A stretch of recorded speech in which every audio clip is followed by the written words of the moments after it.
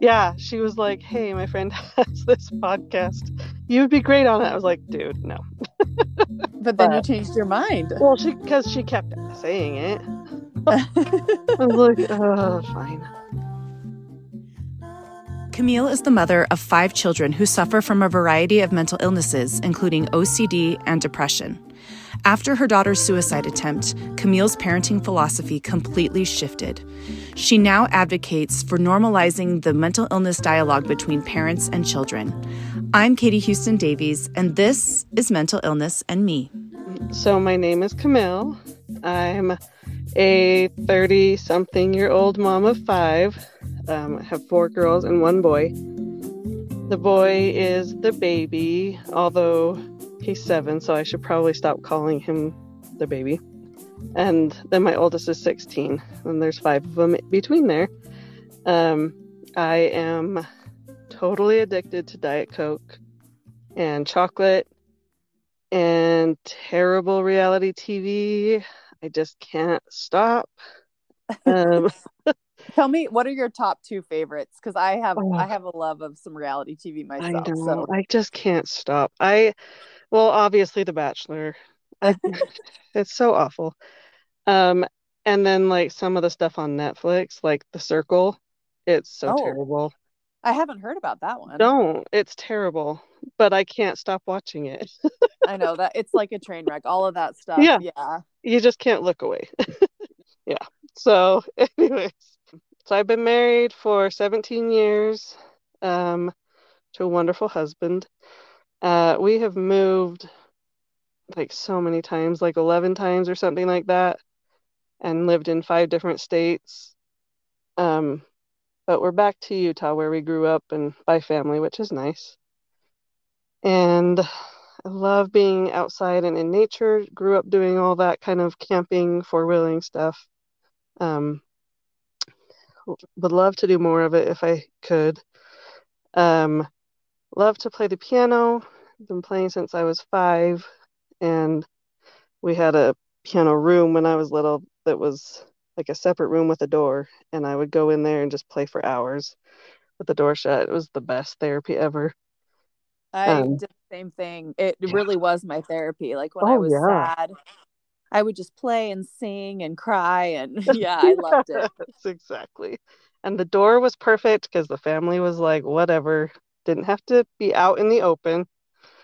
But yeah, it was Right. the best. And playing the piano gave me so many opportunities growing up that, like, I'm so glad my mom made me stick with it. Like, I fought her, of course, like every kid does. Right. But, like, so glad I stuck with it because I got to do some really awesome things, like, in my teenage, young adult years that, yeah, it was worth it. I love to laugh, love to have fun with my family and friends, and just like to find joy in everything, I guess. Oh, that's wonderful. What a great introduction. Thank you. Yeah.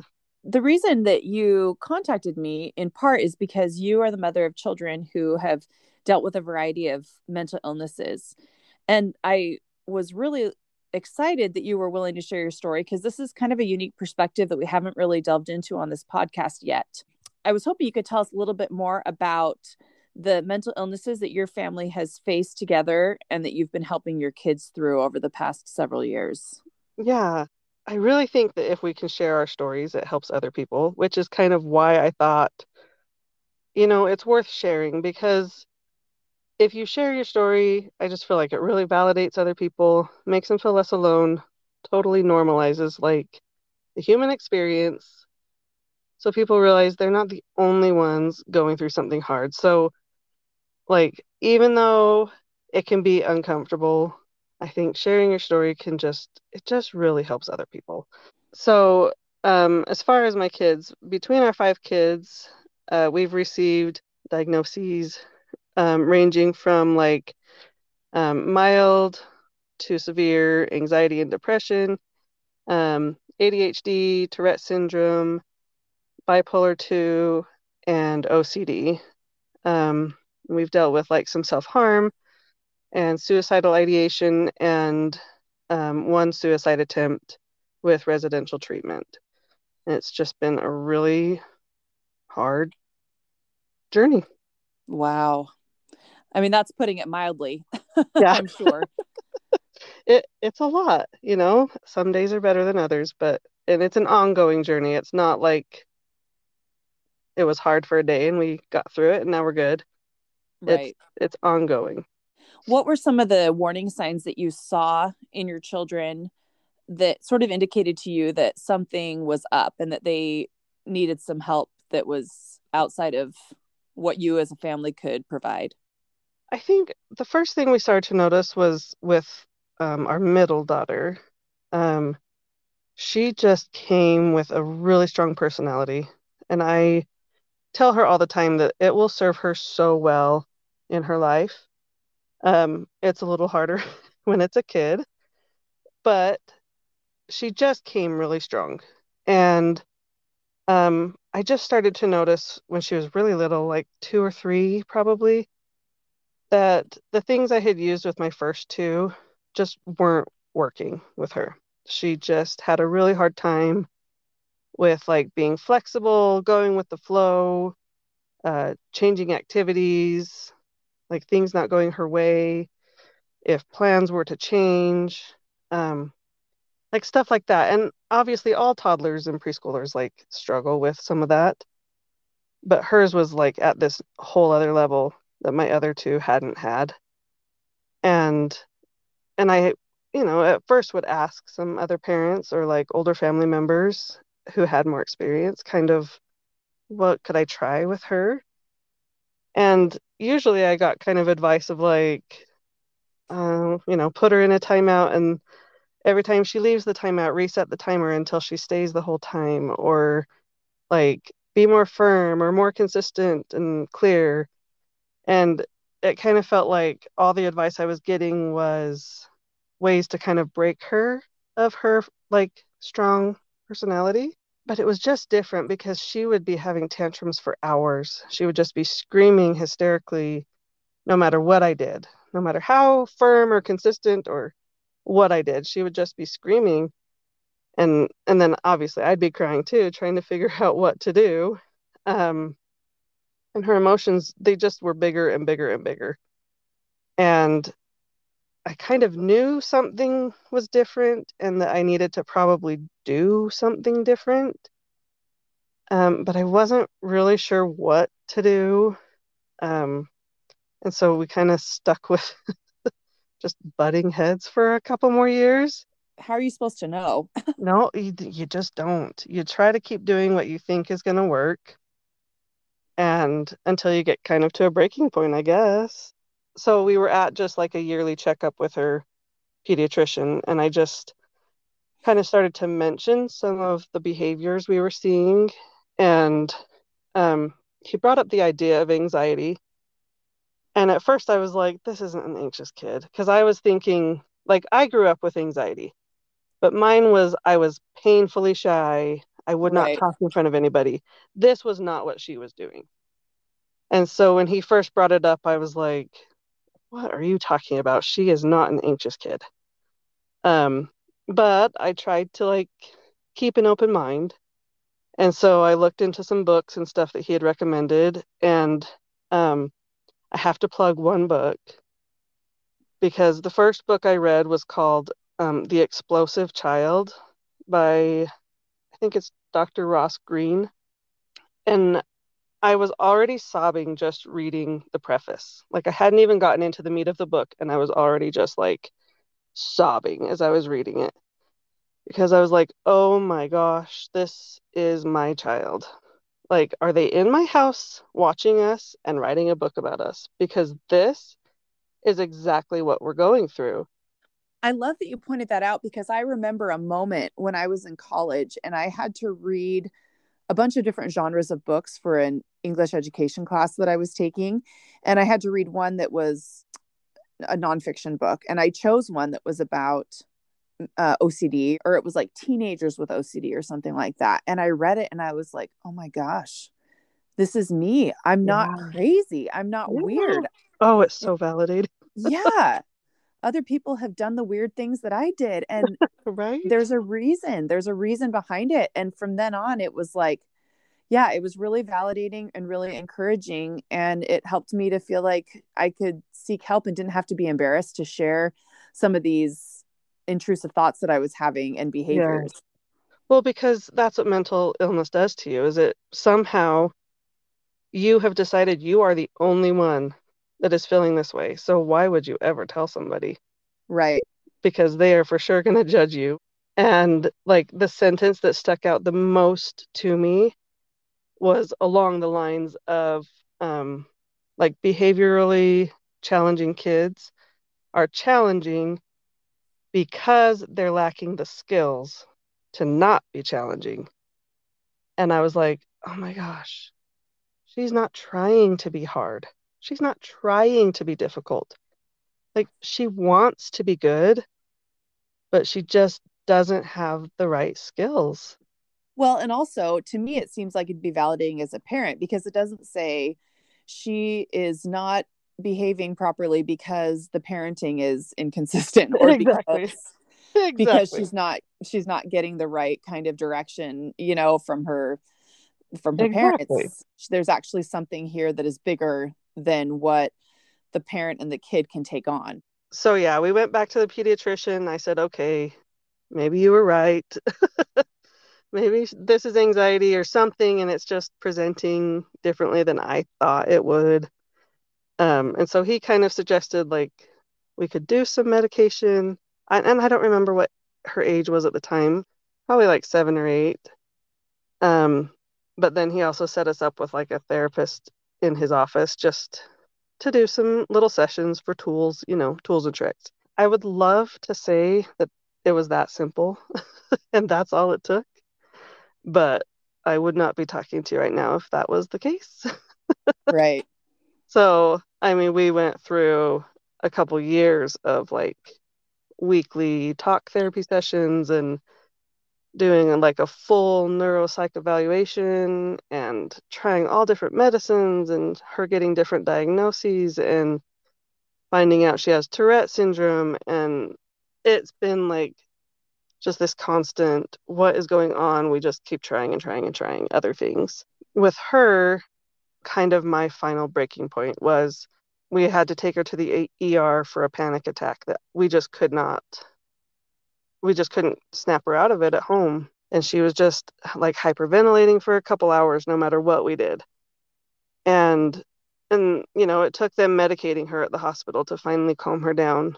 And her and I both are not sure what triggered it, which is what happens with panic attacks. And I mean, it's scary for her. I just can't imagine for her just completely out of control. She doesn't know why it's happening, but she can't stop it.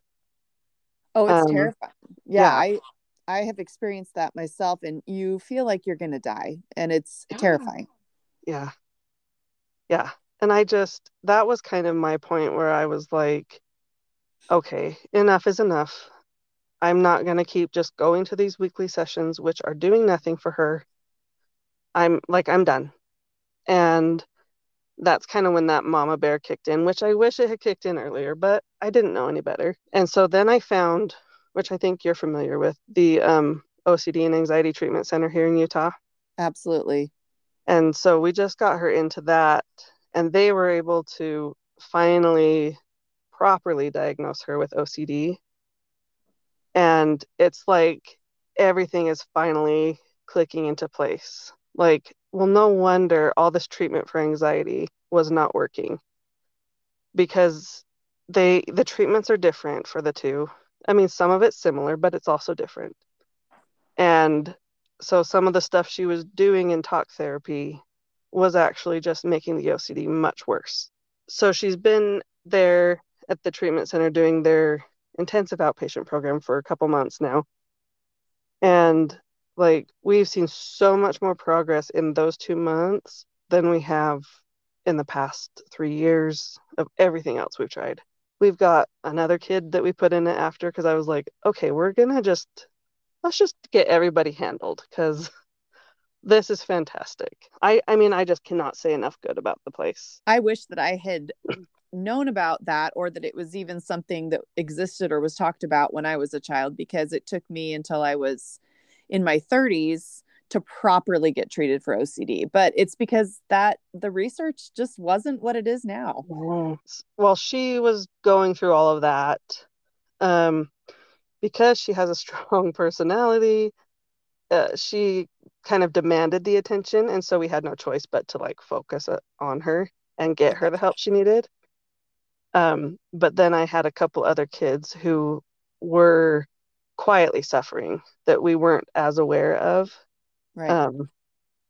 And unfortunately, so I didn't recognize in them until like my two older girls, I didn't recognize that they were like having a hard time until like their junior high years, like their early teen years. You know, they started to withdraw and be more moody and sleep more and were really irritable, which sounds a lot like normal teenage stuff.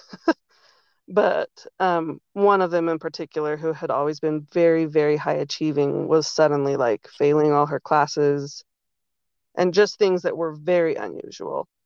And then when we noticed that there was some self-harm happening, that was our biggest, like, okay, this is definitely not just teenage moodiness. And so we took them to a therapist.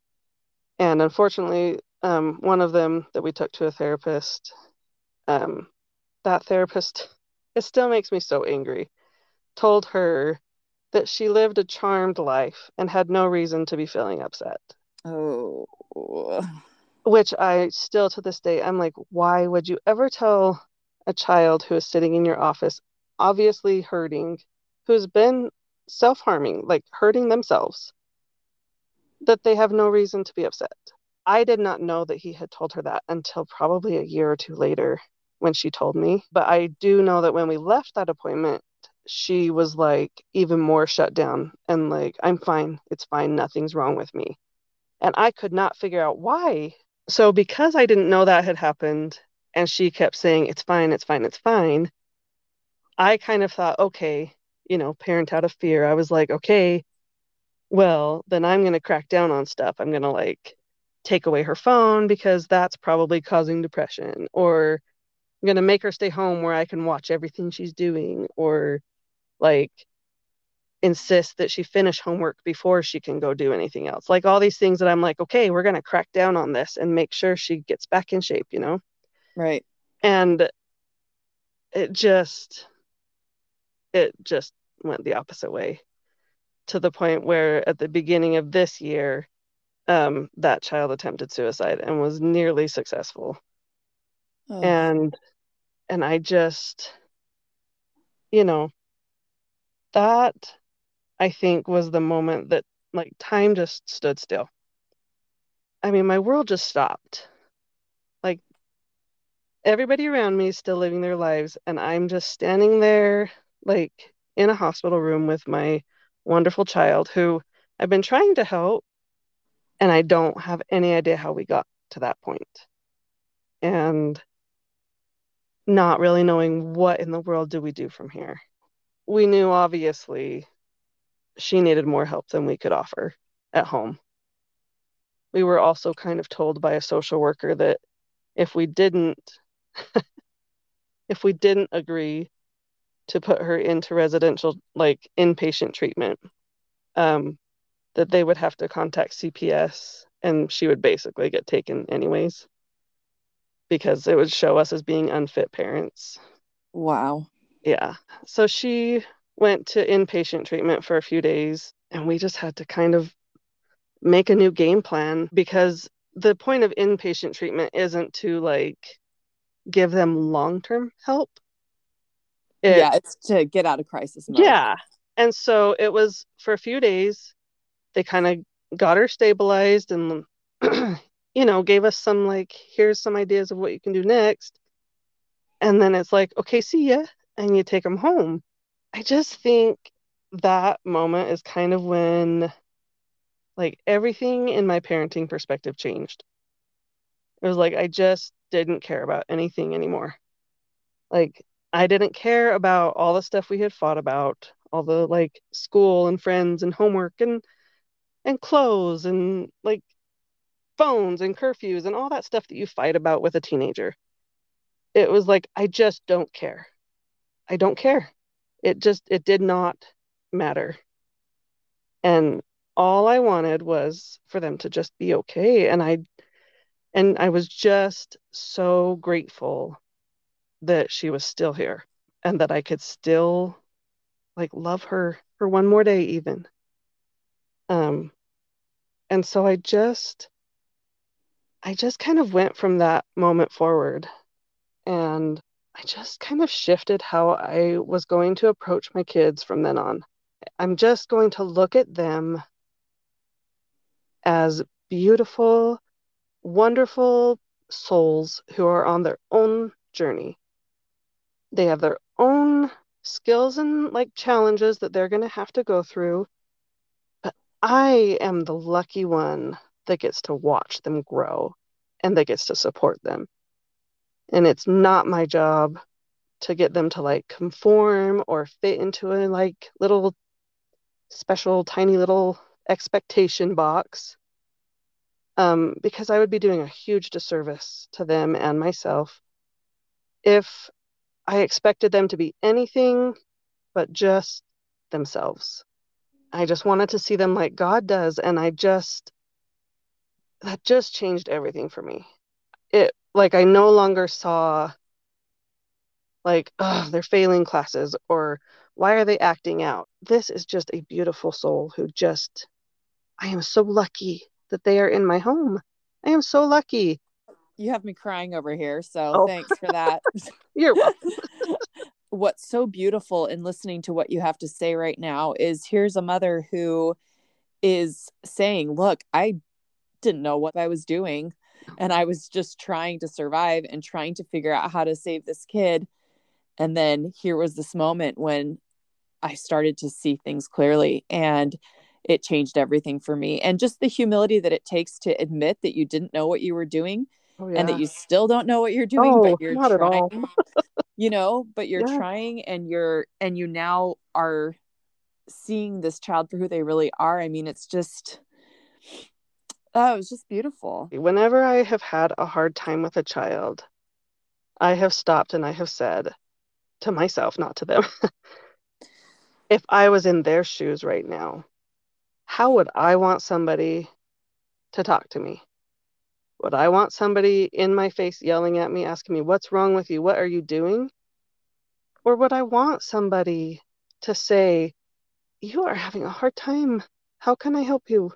I just feel like connection with them is so much more important than correction to them. And we do still have, of course, our expectations and as far as living in a family and things that we abide by, of course.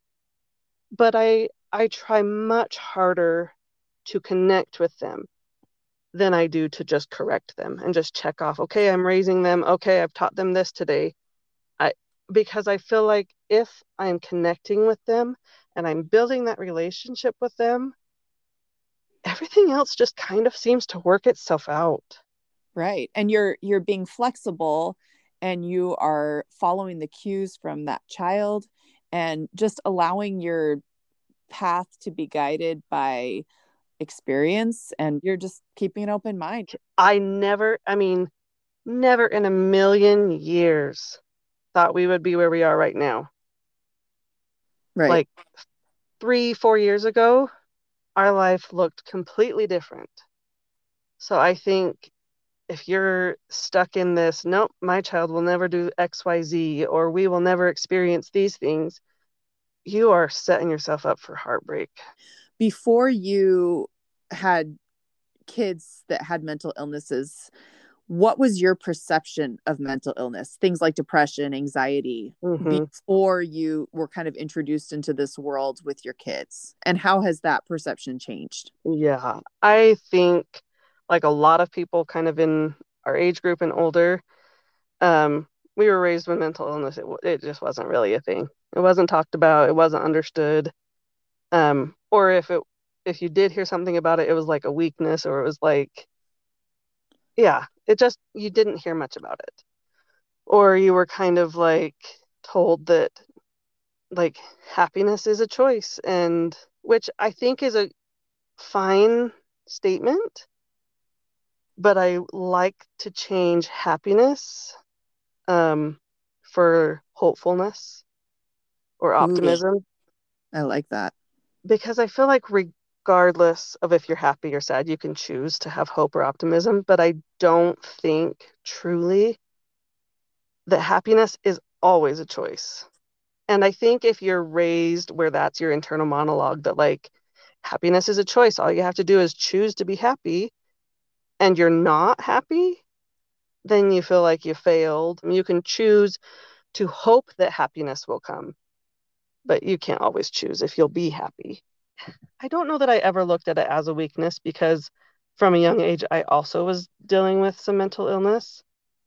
And so I kind of was like a little bit more compassionate about it, but I definitely was less understanding than I am now. At this point, I I like to make people uncomfortable about it.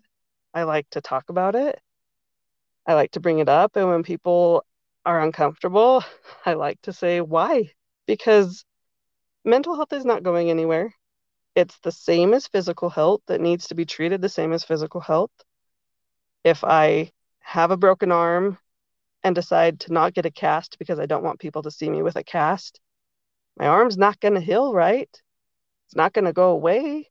And so I Right. think trying to avoid mental health and trying to avoid these stigmas and these labels is not doing any good. And I like, the one major parenting win I had was in a moment when my older teenager was willing to talk to me.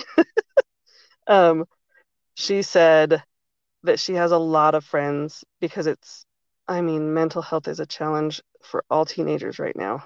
Right.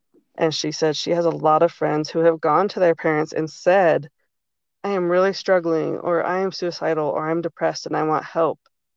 And she said most of her parents have said, it's just part of being a teenager, you're fine.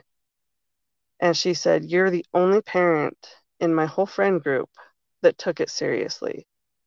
And I was like, okay, well, at least there's that. I may have failed at everything else,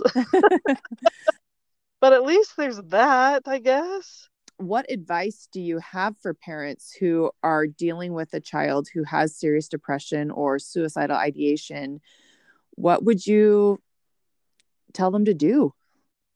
First, I would just tell them, hang in there. Like, you're doing the best you can, and you did nothing wrong. You did nothing to cause this. You're not a failure, because those are a lot of the feelings I felt. I was like, what have I done wrong? And then I would say, get them the help they need. Like, don't wait. They're just Find a therapist, find a doctor. I mean, there are apps, there are websites, there are phone numbers that you can even just call just to get an idea of if they need help. And then I would say, in the meantime, while you're trying to do that, just let go of your expectations of what you thought their future would look like, because that will keep both of you stuck in a really bad spot. And just stay present with them. Just be with them and meet them where they're at. If they can't get out of bed, go into their room, sit on the edge of their bed, rub their back. They're going to yell at you and tell you to go away, but just try that. Just tell them how much you love them.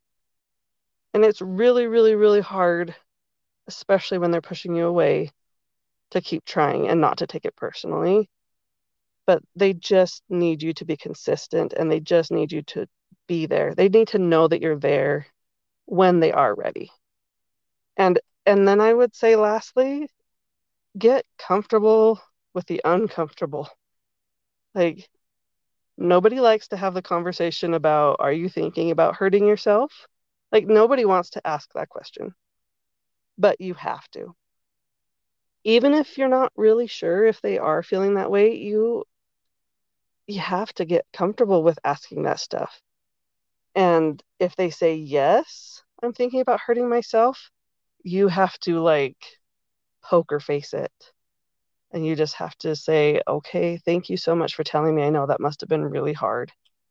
And I'm so sorry that you are feeling so low.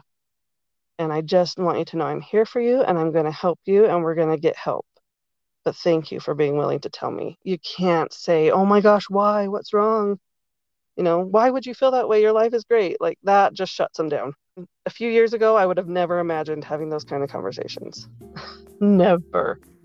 And I remember the first time a doctor asked one of my kids that, and I was like, you can't ask my kid that? Like, that's weird.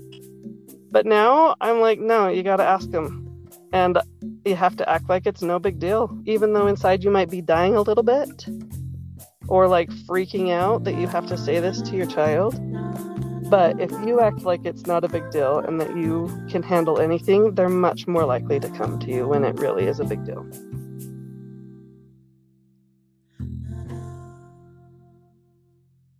The goal of Mental Illness and Me is to normalize the mental health conversation and help those who suffer feel less alone. Your support is critical to raise awareness and help as many people as possible. If this podcast resonates with you, please follow our Instagram account, Mental Illness and Me KT, our Facebook page, Mental Illness and Me, or leave us a review on your podcast platform of choice. If you are interested in sharing your story, please email mentalillnessandmekt@gmail.com.